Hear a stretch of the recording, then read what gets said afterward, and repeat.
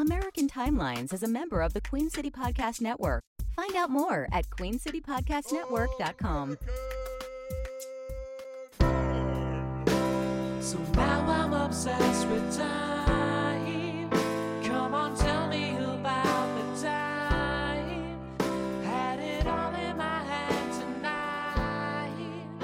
Had the time of my life. When the words all come down like blues on Tuesdays gone down. Throw it all away. Oh, God. How come getting old sucks? Like, how come it's hard to move? It's hard to do anything. Because your body's, been around for a long time. Almost 50 years. Right. 40 some years my body's been around. And it's just like... And it just starts to shut down. It ain't meant to last. It's just shutting down, bruh. It ain't meant to last forever. It's hard to fucking do anything. Like, I think if I knew then... We're slowly returning to dust. Yeah. It's really what's happening. Yeah. Very slowly returning to dust. I feel like if I had known when I was 27 or 25 that this was the best it's going to be, I would have taken more advantage of a young body that could do stuff. I know it. Well, we did play kickball. And I could do we did play drinking kickball. Yeah, we got drunken kickball. We got drunk all the time. At 10 a.m. and playing kickball. Get hammered all the time. We just fucking, our bodies were temples and we just abused them. Yep. I mean, not Keith Richards, but.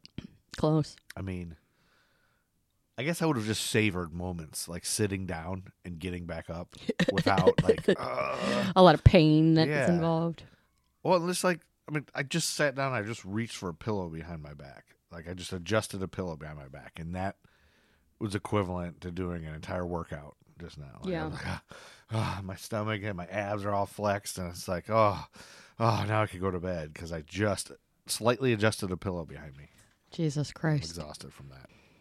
Without further ado, welcome to another episode of American Timelines. I'm Amy, and that's Joe. And we are History for Jerks. Yes, we are. Yeah, we present historical American timelines, including murders and rapes and aliens and ghosts. That's right. And civil rights movements and inventions and births.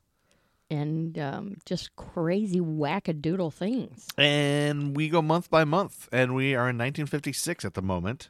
We left off at the end of October, and we're going to pick up in November. That's right. This is our November-December 1956 episode, and we will pretty much be wrapping up 1956. That's right. But there might be a surprise episode with the Scottish guys coming up. Okay. Just like a random 1956 Scottish Timelines episode. All right. If I can get that worked out. But for now, let's jump into November, shall we? All right, let's do it. Let's jump in, listeners, time heads. And we're going to start with November 1st, which was a Thursday of 1956.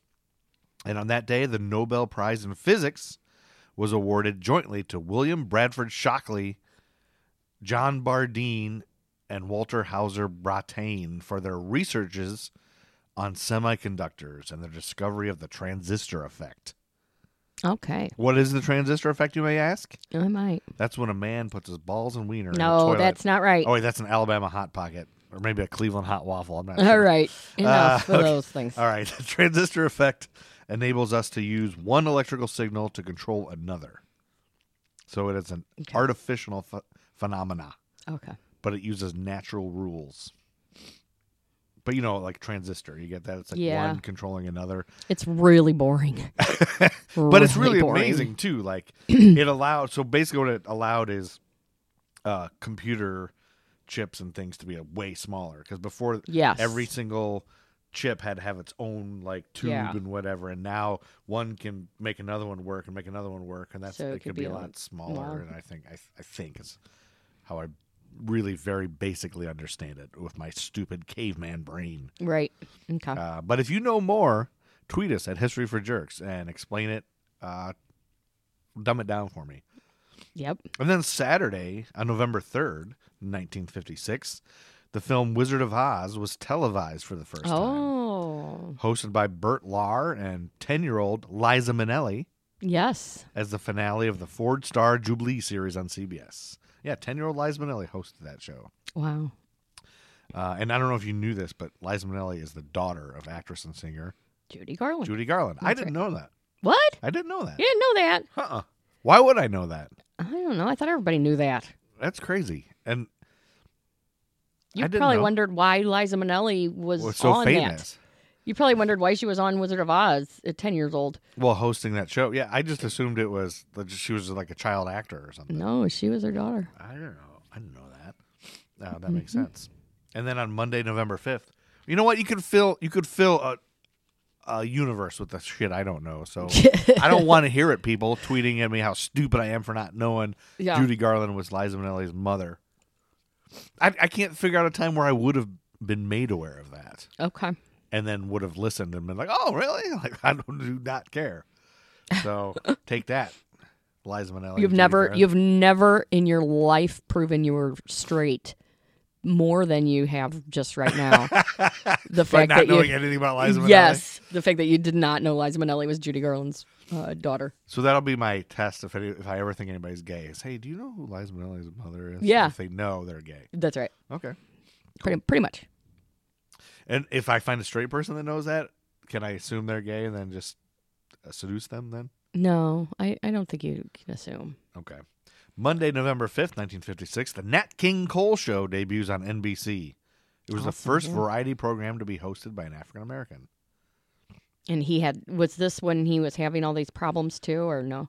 What problems? Remember was it last episode or the one where he was attacked? Yeah. Or whatever. That was the same year, I think. It was earlier. Yeah, it was a couple episodes ago. Okay. But this program started at a length of 15 minutes because the man won't give me 30. Yeah. Remember when Nat X would say something? Because the man, I only got a 15-minute show because a man won't give me 30. Yep. But, I mean, there were a lot of 15-minute shows apparently then. But it was increased to a half hour in July 1957. And I did look this up because I was interested. I want to know, since this was the first variety show hosted by an African American, I want to see who the sponsor was so I can hopefully partake in that sponsorship and support them, even though this was 1956. And it was the sponsor was Rheingold Beer. Oh, that's not around anymore, I bet. But a national sponsor was never found. So it technically went away, but it's back. Like somebody revived the name. So I don't know if it's the same people or relatives of the people that originally did Rheingold Beer. Mm-hmm. But I think online you can still get. There's like a local town wherever that is. Anyway, the show was in trouble financially despite efforts by NBC, Harry Belafonte, Tony Bennett, Ella Fitzgerald, Eartha Kitt, Frankie Lane, Peggy Lee, and Mel Torme. They tried to keep it going, but Cole decided to end the program. The last episode aired on December 17, 1957. So it was only a year. And commenting on the lack of sponsorship, Nat King Cole said shortly after its demise, Madison Avenue is afraid of the dark. Yep. So there you go. And then Tuesday, November 6th, Dwight D. Eisenhower is reelected president of the United States, defeating, do you know who he defeated? No. 1956, November 6th? No. Here's a hint. There's a Democratic candidate named Adlai Stevenson? Yep. Yeah. Adlai Stevenson, not Adelaide from not Different Strokes. Oh, okay. Eisenhower successfully ran for re-election against Adlai Stevenson II, the former Illinois governor, whom he had defeated 4 years earlier. This election saw the sixth and most recent rematch in presidential history, and the second where the winner was the same both times. Eisenhower was a good president. Yeah, he had first become famous for his military leadership in World War II, and he remained widely popular. A heart attack in 1955 provoked speculation that he would not seek a second term, but his health recovered, and he faced no opposition at the 1956 Republican National Convention. And although Stevenson remained popular with a core of liberal Democrats, he held no office and had no real base. So there you go. That's a little bit about that. But everybody, like Eisenhower's really had the support of everybody. In World War II and everything. So he was a family man. He was religious. Yeah, and all back that in the 50s, that was a big thing. And then Wednesday, November 7th, Judy Tenuta maybe was born. What? We maybe have a birthday. Why? First of all, why? Do you know who Judy Tenuta is? Yes, I do. American stand-up comedian who we just lost her, by the way. Yes, she just died. She just died. but she was a stand-up comedian. Played the accordion player. She was really funny and really crazy. She was born in Oak Park, Illinois.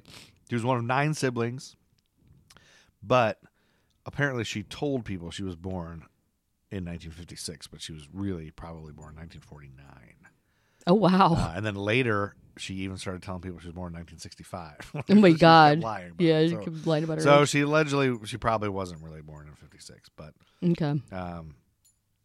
She grew up in a staunchly Irish Catholic neighborhood, graduating from Immaculate Heart of Mary High School in Westchester, Illinois. And I don't know if you know this, but she attended the University of Illinois at Chicago, where she majored in theater. And her interest in comedy began when she took an improv comedy class with the Chicago improv troupe, The Second City. Oh. Yep. Shortly after that, she started opening for other comedians. And I recently found out, Googling stuff, that the Players Workshop is back. The one that I took that was the original training with Bill Marino's guys. I was in the last class. Oh, you were? In I don't know, 99 or 2000 or whatever. And it went defunct after us. And then I saw online it's back again. Okay. Well, that's nice to know. It is nice to know. And then Thursday, November 8th, the biblical drama film The 10 Commandments, directed by Cecil B. DeMille, starring Charlton Heston. And Yul Brynner, opens in the U.S. Woe unto thee, O Israel! You have sinned a great sin in the sight of God. You are not worthy to receive these 10 commandments. I used to love that movie when I was a kid. You did? Yeah, it was on TV all the time. My dear God, man, is that about pain? We had a friend that could do a great impression of him. One reason why the 10 Commandments are on display, I don't know if you know this, at so many courthouses in the U.S. Yes. Is because Cecil B. DeMille gave away 4,000 tablets engraved with the scripture to promote this film in 1956. And so they all ended up in front of the in these courthouses, yeah. Oh, my God. Yeah, on display in courthouses. So that's a little trivia about the 10 Commandments. It's all because of that movie. So if you see one, it's not that we're this crazy, well, we are a crazy religious society. But anyway, that's a funny little bit of trivia that I learned from popculture.us or IMDb or something. And then on Friday, November 9th, 1956, Lou Thez beats Whipper Billy Watson in St. Louis to become the NWA Wrestling Champion. Do you want to guess, Miss St. Louis, what arena this wrestling match happened in? Kiel Auditorium? 1956. Was it Kiel Auditorium? I'm looking it up. I can't remember. I thought I had it written down, but Kiel Auditorium. Yep, Kiel. You told me that, I think. No. I didn't tell you. Well, you asked me if I knew where Kiel Auditorium was. Oh, I did when I was reading it. Okay, I didn't remember that I asked you that. Yep.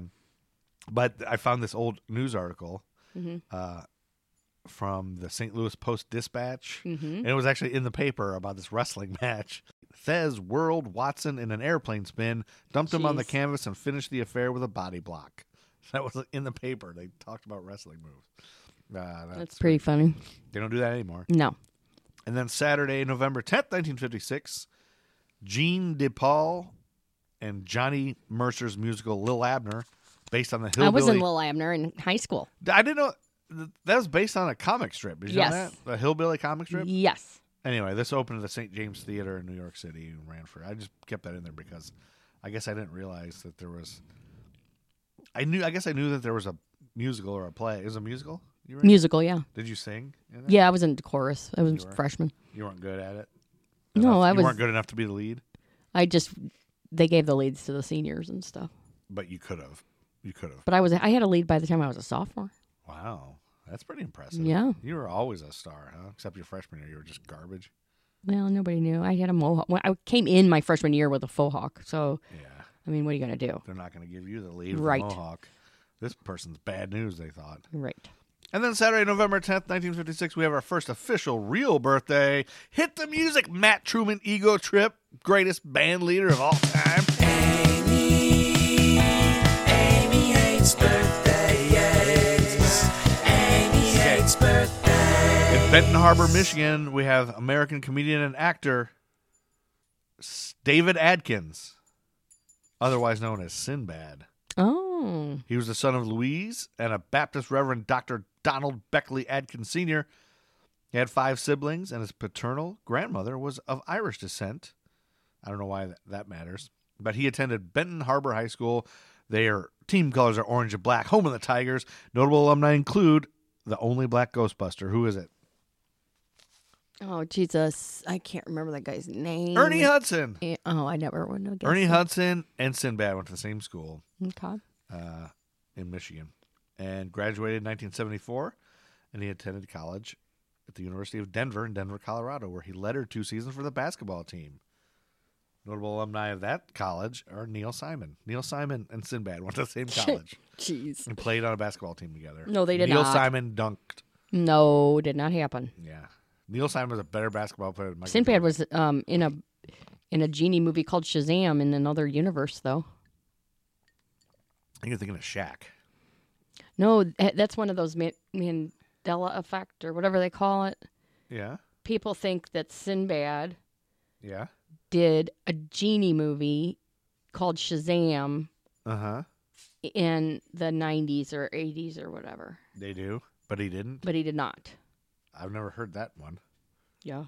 I've met Sinbad. He's a very, very, very cool guy. He's actually a very good comedian too. Yeah. Most people make fun of him. Yeah. He's actually very good. We had hired him for like a charity type event, and he did some great crowd work. And he's clean and he's funny. And he's quick, and he really is very good. But I have another story about that. I don't know if I can share. That's funny. Basically, he requested. I wasn't there at the time, but allegedly, he was coming to our theater, and he in his rider. I love this. He requested an exercise bike. He had to have an exercise bike in his hotel room, not just in the hotel. Oh. And so that was like a demand in the rider. So we had a guy that always went above and beyond to make sure everybody had every single thing they had instead of just crossing out. It was okay. So he called all these places to find a place that would rent one, and he ended up finding one, but he couldn't. I don't know. He didn't have a truck or a van, so he ended up having to carry. My God! Like carry an exercise bike across town, like Jesus, several blocks. He was carrying this thing by himself. Oh my God! And then he gets it there. Gets in the room. He convinces the hotel people to put it in the room. Gets it in there, taken care of, and then Sinbad decides he's not going to spend the night after all. So God! He never even checked into the hotel room and all that. Oh, jeez. Yeah, allegedly. I don't know if that's exactly true, but I think that's basically how it goes. That's funny. That's pretty funny. Yeah, that's great. And then Tuesday, November 13th, 1956, the U.S. Supreme Court rules race separation on buses in Alabama is unconstitutional. Good. We're making progress. Yes. Thursday, November 15th, 1956, Love Me Tender, the Reno Brothers film with Elvis Presley in his debut. Yes, that has something to do with my case. Yes, it premieres in the U.S. on November 15th. So yes, that's significant. It is. In your story later sure is. In December. I was just giving a little preview. Yeah. And then Saturday, November 17th, 1956, we're getting right through November. Syracuse fullback Jim Brown scores the NCAA record of 43 points in a game against Colgate in 1956. Brown ran for 196 yards, scored 6 touchdowns, and this is a running back. He kicked 7 extra points. Wow. He was the kicker, too, for a total of 43 points, an NCAA record that stood for over 40 years. It's like bionic. Yeah. It's like he's got bionics. Well, he played for the Browns later and was like just an amazing, like Jim Brown was known as an amazing running back forever. Yeah. But 2 other running backs have since beat his record. And, and the record is now 48 points. Kalen Ballage from Arizona State and Howard Griffith from Illinois. So they're the ones that hold it now, if anybody cares. And then on Sunday, November 18th, 1956, have you heard of the famous line that Nikita Khrushchev says? The Soviet leader in this to Western ambassadors at a reception at the Polish embassy in Moscow. No. We will bury you. It's a big famous thing that he said. Oh. And it's a big long thing about why he said that. But basically, he was pronouncing to the capitalist states, it doesn't matter. It doesn't depend on you whether or not we exist. If you don't like us, don't accept our invitations and don't invite us to come to see you. Whether you like it or not, history is on our side. We will bury you. The speech prompted the envoys from 12 NATO nations and Israel to leave the room. They were so upset. Oh. And so I guess there was a little bit of a scuttlebutt. Like some took it as a threat, and then some thought, was that a nuclear threat? I don't know. It's not sure. But I think it was more of just communism versus capitalism. I see. Type of thing. So that's a little history for you, for jerks. And then November 22nd was a Thursday. It's Roman numerals. I hate them. What are they? And I'll tell you. No, I got it. 16th. Okay. XVI, right? 15. No, 10, 16. 15, Did I say 16. Yeah. 16th Summer Olympic Games. Mm-hmm. They're only that old? They're only 16th. And we're 56, so they started in 40? Must have, I guess. Anyway, the 16th Summer Olympic Games opened in Melbourne, Australia. These were the first to be staged in the Southern Hemisphere and Oceania, as well as the first to be held outside Europe and North America. All right. And those games opened the same day that one of the greatest actors in history was born. And you know this guy. You spent a whole summer with him. Jim J. Bullock. You spent a summer with Jim J. Bullock? No. Richard Kind. Oh, Richard Kind. Remember when you slept with Richard Kind? No, that did not happen. You slept with him. Get out of here. Didn't you? No. Took an improv class with him as a teacher. He was the teacher? Yeah, it was I thought just he was part of the... I thought he was at Summer Stock Theater with It you. is. We were at Summer Stock Theater. We were apprentices, and he was in the company, so... Yeah, so you guys slept in the same place, No. right? I don't know where he slept. Oh, you don't? I don't know. They had different cabins for the apprentices than they did for the Oh, you staff. didn't try to sneak around and find out where Richard Kind slept and No. slip into something more comfortable? Ew. A lot First of of all, I'm ladies- pretty sure he's gay. Oh, he is? Probably. Maybe. Well, we'd have to ask him if he knows who Liza Minnelli's mother Yep, is. we would. If he does. You ding, know ding, Liza ding, Minnelli's mother? ring a ding ding. Yeah, instead of saying he's a friend of Dorothy, he knows Liza Minnelli's mother. I don't know if you know this, but at the 1956 Olympics, an Australian student successfully impersonated an Olympic torchbearer, handing the mayor he handed the mayor of Sydney a painted chair leg topped with a pair of burning underwear in front of a crowd of thousands. Oh my God. Yes, according to hoaxes.org. That's pretty funny. In 1956, runners bore the Olympic flame across Australia on a path from Cairns to Melbourne, where the Summer Games were to be held. But the torch relay was plagued by a series of setbacks. Torrential rain soaked it. Burning heat almost overwhelmed the runners. The flame went out a few times, and the torch fell to the ground and broke near the town of Lismore. Then, in Sydney, it encountered a situation unique in Olympic history. Oh, boy. Cross-country champion Harry Dillon was scheduled to bear the flame into Sydney, where he would present it to Mayor Pat Hills. After making a short speech, Hills would pass the flame along to another runner, Bert Button, and 30,000 people lined the streets of Sydney waiting for Dillon to arrive. Reporters stood ready with their cameras to record the historic occasion. Finally, at 9:30 a.m., the runner appeared, bearing the flame aloft, and everyone began cheering. As the crowd pressed forward, a police escort surrounded the runner in order to keep order. With the escort around him, the runner, a young man in gray sports trousers, white shirt and tie, and perspiring heavily, made his way through the streets to the Sydney Town Hall. He bound up the steps and handed the torch to a waiting mayor who graciously accepted it and turned to begin his prepared speech. At that point, the mayor realized something was wrong. The handle of the torch was sticky because the silver paint on it hadn't dried. Jeez. Then someone whispered in the mayor's ear, "That's not the torch." Oh, boy. Suddenly, the mayor realized that what he was holding, held proudly in his hand, was not the majestic Olympic flame. Instead, he was gripping a wooden chair leg topped by a plum pudding can, inside of which a pair of kerosene-soaked underwear was burning with a greasy flame. The mayor looked around for the runner, but the man had already disappeared, melting away in the surrounding crowd. The mayor regained his composure and addressed the crowd. "That was a trial run. Our friends from the university think things like this are funny. It was a hoax by somebody. I hope you are enjoying the joke, mate." I bet that's not what he was thinking. Yeah, he was probably pissed. Uh-huh.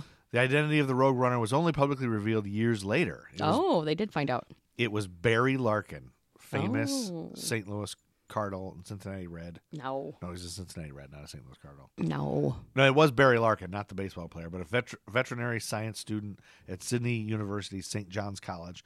He had dreamed up the prank in collusion with 8 other students. Their intention was to poke fun at the torch relay, which they felt was being treated with too much reverence, considering the tradition's dubious past, because it traced its origins back to the 1936 Berlin Games organized by the Nazis. Did you know that? I didn't know the torch came from Nazis originally. Yeah. But now you know you can hate it. Yeah, really. Originally, Larkin wasn't supposed to have been the bearer of the flaming underwear. One of the other students had dressed up in white shorts and a white top like a runner, but he panicked at the last minute and dropped the torch, and Larkin, wearing a tie, picked it up and started running. Because the official flame bearer had been delayed outside of Sydney, the crowd assumed Larkin was the real thing, especially when a police escort joined him. Larkin later recalled in an interview what the experience felt like. He said, "The noise was quite staggering. There were flashes of photography. I felt very strange because I knew I was carrying a fake torch. The only thing I could think about was what do I do when I got there? I was helped by Pat Hills. I just turned around and walked back down the steps, through the crowd and onto a tram and back to college." Jeez. The mayor took the prank in good humor, but the crowd, once it realized what had happened, began to grow unruly. Oh, boy. When the real runner arrived a few minutes later, the crowd was milling around excitedly in the street as if stirred up by the mischief. In the crush of people, women began screaming for the safety of their children, and Hills called out for calm. A police convoy had to clear a path for the flame bearer to get through. Chaos. And so the real runner, 50-year-old Dylan, showed up at 9:40, and he presented the torch to Hills, who said, "On your behalf, I accept this Olympic torch, which has come all the way from Greece and which has been carried from Cairns." Now, does it always come all the way from Greece? I don't know. Probably, because isn't Greece where it originated? Yeah. Yep. I don't fucking know. The fake torch, if you wonder what happened to it, was taken to a town hall reception and ended up in the possession of John Lawler, a man who had been traveling with the relay in a car. He stored it for years beneath his bed until eventually it got thrown out while tidying. Yeah. So there you go. That's kind of a fun little thing. Yep, little ditty. And then on Monday, November 26th, 1956, a TV game show hosted by Bill Cullen debuts on NBC. You want to know what it is? Match game. Nope. Password. Who is right? Take a good look at what you see right now. This beautiful full-length mink coat and everything else on your screen. The jewels, the purse, the luggage, everything can be yours. Someone watching the program from home this week will Price win is it Right? all. Yes. Oh, my As God. NBC Television presents a new game of bidding, buying, and bargaining. The Price is Right. Wow. And here to conduct the most exciting shopping spree on television, Bill Cullen. Oh, thank you, John. Thank you. There you go. Bill Cullen, Price is Right. I didn't realize it was that old. Yeah, I didn't either. That's pretty amazing. On that same day that The Price is Right debuted, a rower in the rowing competition in the Olympics, Viktor Ivanov, he won Olympic silver medal. Mm-hmm. In his excitement, he dropped his medal and it sunk. Oh, no. In Lake Wendouree in Victoria, shit. Australia, but was later recovered by a local teenager. Oh, well, that's good. It's kind of good, yeah. Good on the teenager. Little teenager. And then on Friday, November 30th, 1956, Friday, November 30th, 1956, at 21 years, 10 months, 3 weeks, 5 days, Floyd Patterson becomes the youngest world heavyweight boxing champion. Okay. He KO'd Archie Moore in the 5th round in Chicago. He was the first Olympic gold medalist to win a professional heavyweight title. All righty. And then we're in December. Okay. Saturday, December 1st, 1956, led by future Basketball Hall of Famers Bill Russell and Casey Jones, the U.S. wins its 4th consecutive Olympic gold medal with an 89-55 victory over the Soviet Union at the Melbourne Games. That's another thing. I also didn't know that like basketball superstars played in the Olympics then. Mm-hmm. I thought that was just like an 80s thing. Mm-hmm. But they did it back in the 50s. Also in basketball, Monday, December 3rd, basketball icon Wilt Chamberlain makes his much-anticipated varsity debut in college, and he scores 52 points and grabs 31 rebounds, breaking both all-time Kansas records in an 87-69 win against Northwestern. And also, just a side note, statistically, in order to have been with as many women as he claimed, that night he also would have slept with 189 women. Yeah, right. So, yeah.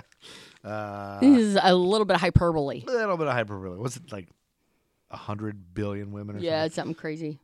More women that exist. Thursday, December 6th, 1956, Nelson Mandela and 156 others are arrested for political activities in South Africa.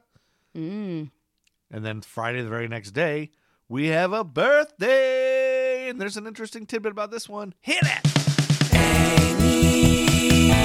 Amy hates birthdays.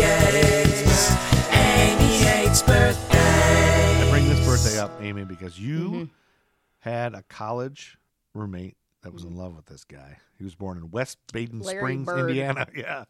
Born in West Larry Bird. know. West Baden Springs, Indiana, to Georgia and Claude Joseph Joe Bird. His dad was He's a weird-looking guy, too. He looks like a bird. He looks like a bird. Looks like Big Bird. Yeah, he does. His father was a veteran of the Korean War, and he has 4 brothers and a sister. And he was raised in nearby French Lick, where his mother worked 2 jobs to support Larry and his 5 siblings. Bird has said that being poor as a child still motivates him to this day.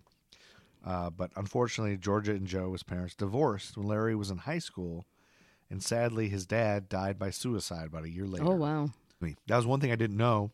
Mm-hmm. I wasn't aware that Larry Bird's father died. So I used to kind of just make fun of Larry Bird. This guy's a big tool-looking thing, whatever. But I got really sad. Number one, I always have something in my heart for somebody who grew up poor and made it out, because I feel like that's rare and hard to do. And then that his dad committed suicide had to be really hard on him. So I'm sure. According to IndianapolisMonthly.com, on February 3rd, 1975, Joe Bird, Larry's father, called his ex-wife and told her the family would be better off without him, and he was reportedly a drinker and had fallen behind in child support payments. He hung up the phone and shot himself, ending his life. And Joe's death, combined with Larry's uncertain future, made Larry Bird uneasy and numb, and the two were fishing buddies and were very close. Larry Bird said, "I sort of always felt my dad gave up on not only himself, but us kids. I still had 2 younger brothers at home and a mom. And that's the way I looked at it then and the way I look at it now. It was shock. I was shocked. But just like anything else, life goes on." Okay. And he used basketball as an escape from his family troubles. Starring for Springs Valley High School, the black and gold team with the Blackhawks. All right. That's enough about Larry Bird. And he came to school all-time scoring leader. We don't need his whole fucking life story. Wow, Thank you. Jesus. You hate the girl you went to college with that was in love with him. But I just think it's a weird thing to be in love with. If you can get her as a listener, she will enjoy this episode because of that. Yep, that's true. What was her name? You want to give her full name and can't address? remember. You don't remember your college roommate's I name? remember. You don't remember her first name? It wasn't actually. It was like my next door neighbor's roommate or something. Oh, okay. So it wasn't your roommate. She wasn't my roommate, but she was my next door. Like I knew her, and I went in there and I talked to her about Larry Bird and everything. You talked to her about Larry Bird. There were these posters all over her side of the room, and I was like, "What's going on?" She was like, "Oh, that's I."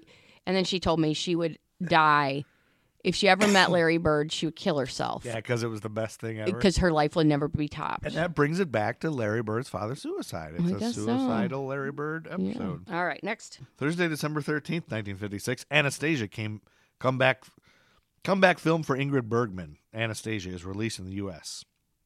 And that role wins her the Academy Award for Best Actress. I've never seen that one. I haven't either. The play was I've just never been a huge Ingrid Bergman fan. I mean, she's beautiful and you hate a good actress Ingrid Bergman. and everything. But... Who's her famous daughter? Anybody? No, but her. She was married to somebody, right? She was married to Isabella Rossellini is her daughter. Is that somebody famous? Yes, Isabella Rossellini, the actress from like Blue Velvet and stuff. What's Blue Velvet? Is that another gay thing that I don't know? No, that's that movie with Blue Velvet. Dennis Hopper where he's like, baby wants to fuck mommy, What? and he's sniffing the gas and Blue Velvet. I've never heard. I don't know what Blue Velvet is. Check it out. I'm gonna Google it. How do I not know what that is? I don't know. I'm an old man. I don't know things. Maybe I've forgotten it. Oh, Isabella Rossellini. I know her. I don't remember that movie existing though. Anyway, but that was 86 or something. I wasn't really paying attention much then. But that same day, the Brooklyn Dodgers traded Jackie Robinson to the hated New York Giants for left-handed journeyman pitcher Dick Littlefield. The only problem was neither team knew that Robinson had decided to retire from baseball. Oh, so he burned them all. Yeah. Good for him. And so, but since people have all said, people think that Robinson refused the trade and then retired just so he wouldn't have to go to the team, the rival. But that's not true because there was a letter to Horace Stoneham that says, "Dear Mr. Stoneham, after due consideration, I have decided to request to be placed on the voluntary retired list as I am going to devote my full time to the business opportunities that have been presented. My sincerest thanks to you and Mr. Feeney for your wonderful cooperation and understanding in this matter. I assure you that my retirement has nothing to do with my trade to your organization. From all I have heard from people who have worked with you, it would have been a pleasure to have been in your organization. Okay. So that's I just right here on American Timelines, I've put to death those rumors that he retired because he was traded. That did not happen. Okay. This is all according to Bleacher Report. Got to give credit where credit's due. I'm no sleuth. Thursday, December 20th, 1956, Montgomery, Alabama removes race-based seat assignments on its buses. Finally. And then the very next day on Friday, Martin Luther King and others sit in the new integrated buses. Yes. To kind of just put it out there. And that brings us to December 28th, 1956, where Amy is going to tell us something awful that we all will regret hearing. After these messages. So we have this cool new sponsor called Magic Mind. You've heard me talk about how great it is for me. It's this little delicious shot that helps me focus and drink less caffeine, right? So that's not the whole point of it. They're doing this whole new thing, a challenge. Magic Mind they have challenged us to do a challenge for you all, and a lot of you guys are better at social media than us, so I think this is a challenge for our listeners. It's a 14-day challenge, and it is about being your best self for 14 days, and it's for good and for the rainforest. Yes. So Magic Mind, the people at Magic Mind are like, hey, we know we have this awesome product. This is delicious, and it does well for people, but we also want to get the word out also by donating to the Amazon rainforest. And so the way it's going to work, we're doing the challenge, and our listeners are going to do the challenge, and there's a contest, and you can win this contest and get Magic Mind super cheap, okay? Mm-hmm. So here's how it's going to work. The hashtag is hashtag 14 days of magic, okay? That's the challenge.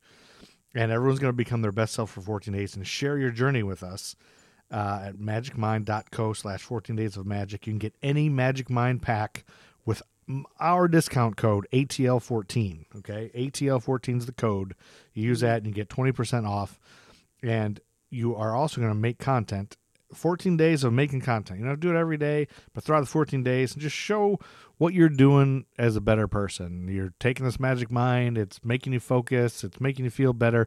What are you doing? How are you being a better person? I personally have decided, I haven't told you this, but I'm going to spend 14 days creating rather than consuming. So a lot of times I get home and I'm tired, and I'm just like, I'm just going to sit in front of a tube. Yes. And watch. I know that feeling. Watch episodes of Night Court or catch up on wrestling from the 90s that I missed. Right. When I was living life. And I'm like, why am I doing this? Why am I, all these hours I'm spending just watching football or watching something else or watching old things. And then I've wasted my whole night when I can create. So I feel better when I create this podcast, when I create Nerd School, when I create the Gruff and Loud show, when I write comedy jokes for stand-up shows that I do, and I don't. A lot of times I don't. I just don't do it. And so that's what I'm going to do. So you can do whatever you want to do. You guys don't have to do that. But if you tweet about it or Instagram about it, I don't know what the verb for Instagram is, and use the hashtag 14 days of magic, or for every 10,000 views, they donate $10 towards reforestation of the Amazon rainforest. So this contest literally saves the rainforest. Each 1 million views brings $1,000 donated. And specifically what they're doing is it's the reforestation of one of the Brazilian sectors of the rainforest called Fazenda São Nicolau. And so converting all that into cash is going to help their project, Magic Mind's partner, Pachama, who's doing this. Okay. So do that. Just get on social media and talk about what you're doing for 14 days to be a better person. And then also use our code ATL14 to buy Magic Mind. Do those two things together, and then you can win more things. But the real winner here is the Amazon rainforest. There you go. So I hope that's right. Okay. It's a little unclear. Yeah. But hopefully that's correct. But again, I do it. I take Magic Mind because there are adaptogens in it, and that comes from the word adapt. They naturally adapt to what your body needs, and it helps relieve stress. That's wonderful. That's one of the things. There's a bunch of things, and I've talked about them a lot. Ad nauseum is what I would say. I know I do talk about it a lot, but it helps me drink less coffee. Right. That's I true. focus when I drink it, and I drink less coffee. I used to have to drink a bunch of coffee, and that wasn't good for my heart or making me jittery, and now I don't have that issue anymore. So, boom, in everyone's face. I love the Magic Mind. So I love the Magic Mind. I love the Magic Mind. It is very good for you. Drink it and get a subscription cheap using our hashtag. All right. I'm going to talk about the Love Me Tender Murders. Ooh, the Love Me Tender murder. So this is, again, we kind of alluded to it earlier. Love Me Tender, that movie with Elvis had just come out. That's right. And this is also known as the murder of the Grimes sisters. Oh, the Grimes sisters? Yes. Frank Grimes? Nope. You know who Frank Grimes is? Yes. You remember that Simpsons episode? Wow. All right. Impressed. So the murder of the Grimes sisters is an unsolved double murder. Okay. It occurred in Chicago, Illinois. Okay. December 28th, 1956, in two sisters named Barbara and Patricia Grimes, were 15 and 12. 15 and 12. Disappeared while traveling from a Brighton Park movie theater to their home in McKinley Park. Okay. I wonder, do you know how far that is? I don't. I should have looked. But they drove? No, they were walking. Oh, they're walking, so it's not too far. So they were kind of these Bobby Soxers, Bobby Soxers types, whatever that word is. I don't know what that means. Okay, never mind. Bobby Soxer types? Like yeah, poodle skirts? Yes. Things like that? Yeah. Okay, I get it. Yeah. So they were all about Elvis, and so they'd seen the movie 10 times. Whoa, wow. But they begged their mom to let them catch the evening show at the local theater. So these girls... It was a bus ride away. I'm sorry. It was a bus ride. I wonder if these girls... So, you know how like they show footage of like the Beatles and Elvis and girls just screamed in the audience at a concert. Do you think they did that at the movie too? They scream or they... No. No, they watch it. Okay. Yeah. All right. So Loretta was their mom. She gave her permission for them to go. Okay. And Barbara, who was a high school sophomore, she was known as this kind of the serious one. Barbara's the serious one. And Patricia, or Petey as she was known. Oh, that's kind of cute. She was a 7th grader. Okay. They were also very close friends as well as sisters. Really? They're just far enough apart where they didn't fight much. So when they failed to return by midnight, Loretta Grimes called the police. Yeah. Oh, no. So as officers scoured the city, tips poured in. Workers at a Chicago 5 and dime store were positive that they saw Barbara and Patricia with 2 sailors listening to Elvis records on January 3rd, 1957. Really? This was according to the book Murder Gone Cold by Tamara Schaefer. So they think they just ran away. That's what that was alleged. A Minnesota woman who was traveling swore she met the sisters in a Nashville bus station restroom on January 9th, 1957. Huh. And that account made headlines, and it spurred rumors the girls were headed to Memphis, Presley's home. Yeah. So Elvis himself issued a statement saying, if you are good Presley fans, you'll go home and ease your mother's worries. Oh. So Loretta Grimes and her ex-husband Joseph insisted their daughters were in danger. They are not the type of girls to run away, right? She was quoted as saying. So Chicagoan Dominic Pakiga, emeritus professor of history at Columbia College, was 7 when the sisters disappeared. It was on everybody's mind, he said. He lived near their neighborhood when he was a little kid. Okay. There were signs in the windows of stores saying, don't talk to strangers, he said on A&E's True Crime. Oh, you got to watch a show about this? Yeah. On January 22nd, 1957, a passing motorist saw what looked like 2 mannequins off the bridge over Devil's Creek near Willow Springs. And what do we always know? We always know there's no reason for mannequins to be laying around a bridge. That's right. Authorities converged and found the girls' bodies sprawled on the frozen ground. Oh. I tried to tell police my daughters didn't run away, but they didn't listen to me, said Joseph Grimes in a January 23rd Chicago Daily Tribune article. Okay. Chicago Daily Tribune. Patricia had several minor puncture wounds in her chest, possibly made by an ice pick. Ugh. And Barbara's face and head marks and bruises. The chief investigator, Harry Gloss, he was chief investigator for Cook County Coroner Walter McCarran. Okay. A preliminary autopsy, however, indicated the girls died of exposure and freezing temperatures. So they did not die. So they must have been of incapacitated. They were, yeah. The anticlimactic resolution with no evidence of traumatic violence amplified the mystery and renewed pressure on investigators.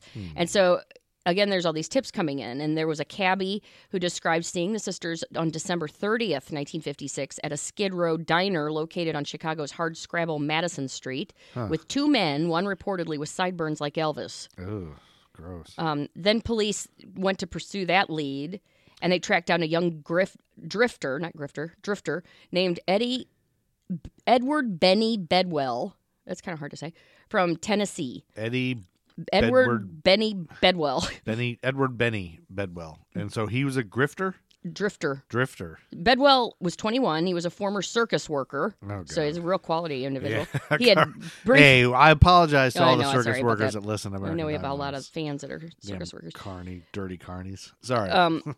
He had briefly served in the U.S. Armed Forces. Okay. He had jobs at a factory and as a dishwasher when detectives picked him up for questioning. Okay. And so then after several days in custody, he signed a confession on January 27th, 1957, admitting he killed Barbara and Patricia with an accomplice named Frank. Oh. As he told it, he and Frank met the girls at a Madison Street tavern on January 7th.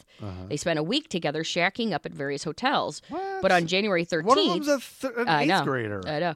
Seventh grader. After the girls resisted the men's advances, Bedwell and Frank knocked them unconscious, then dumped the sisters in a ditch. If I hadn't been drinking, I wouldn't have done what I done, and what I done, I didn't do intentionally, he told the Chicago Daily Tribune.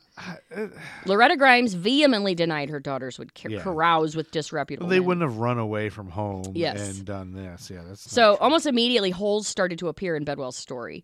Medical experts concluded the girls died on December 28th, 1956. That makes more and Bedwell's sense. factory time card provided an alibi for the night they disappeared. Okay. His defense attorney insisted Bedwell's confession was coerced. So then he was released from jail on bond February 5th to the chagrin of Cook County Sheriff Joseph Lohman in Gloss, who believed he was responsible. I think it always bothered him. He was sure he had the right guy and didn't like letting him go. Gloss's daughter. Yeah, the guy was probably guilty of Amy something, but maybe not that. On February 14th, 1957, Gloss took matters into his own hands. The larger-than-life fedora-wearing tough son of a gun, quote-unquote, Son of a bitch. called a press conference at his family home. Okay. Gloss insisted the girls could not have died on December 28th and revealed lab results indicating Barbara had been sexually molested.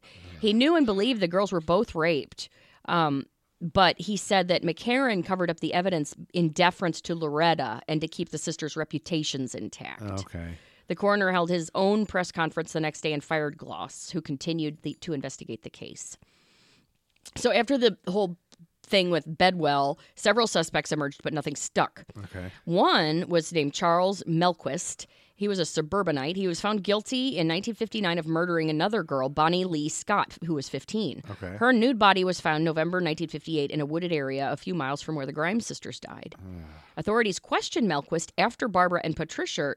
No, they questioned Melquist about Barbara and Patricia after police found a list of girls, including young women from the Grimes neighborhood, at his apartment. But that was the extent of their inquiry. Creepy. Ray Johnson, a former police officer and lecturer who writes the Chicago History Cop blog, thinks Melquist played a role in the crime but was protected because of ties to the Chicago mob. Oh, you think so? Well, and is here's that blog? Is that a current blog that you just read? Chicago History Cop. Yeah. Yeah. That's a current blog that you read? Okay. So then in 1957, though, Loretta Grimes got a call. Okay. And the unknown caller said he was the one who undressed the girls.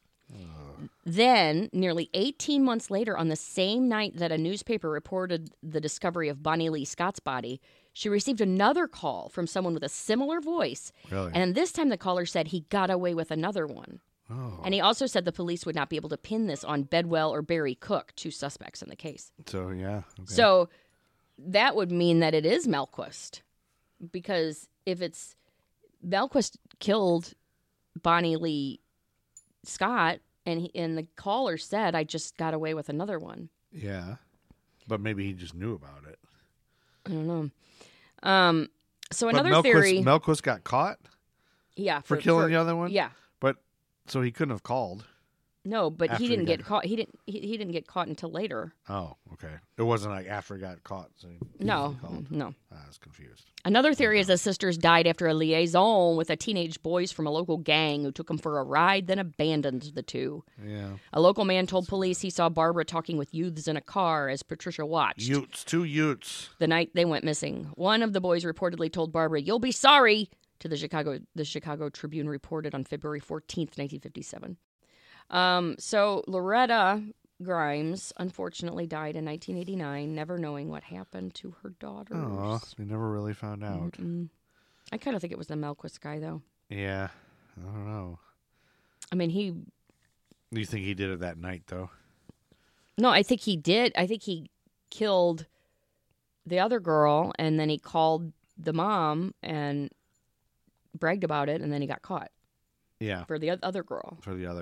But so you think he just killed these two that night, though? He didn't abduct them and have them hang out at their, I don't think so. Hang out with seedy guys.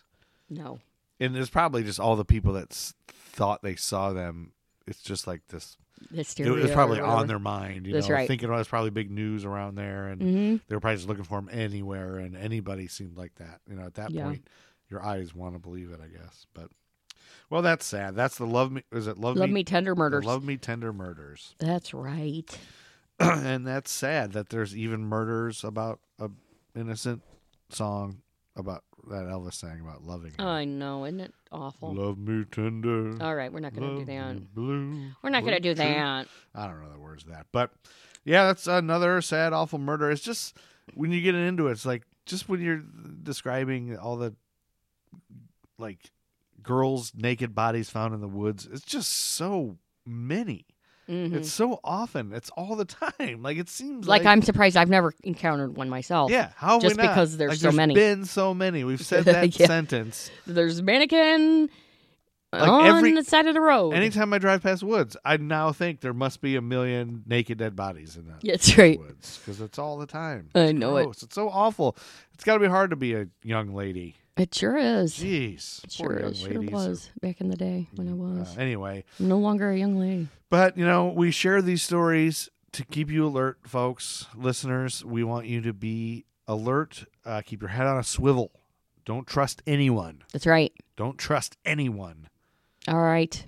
It's time to get out of here, Chuck Berry. It is time to get out of here. Thanks for listening to American Timelines. This has been 1956. 1956. And we'll regroup and come back to 1997. I'd like to apologize also for this being late.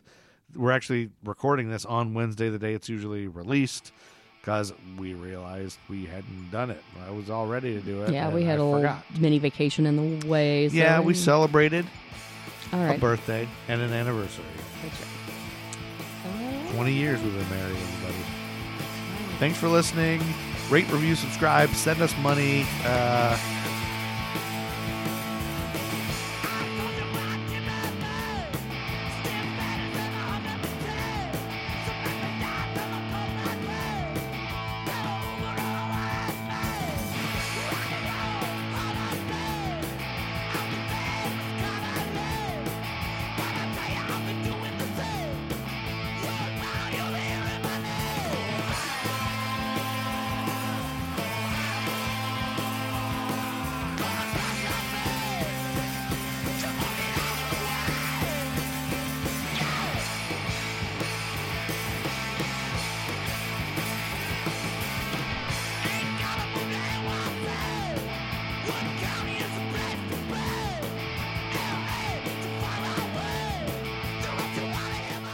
Matt Truman Ego Trip is the greatest band of all time. Buy their music.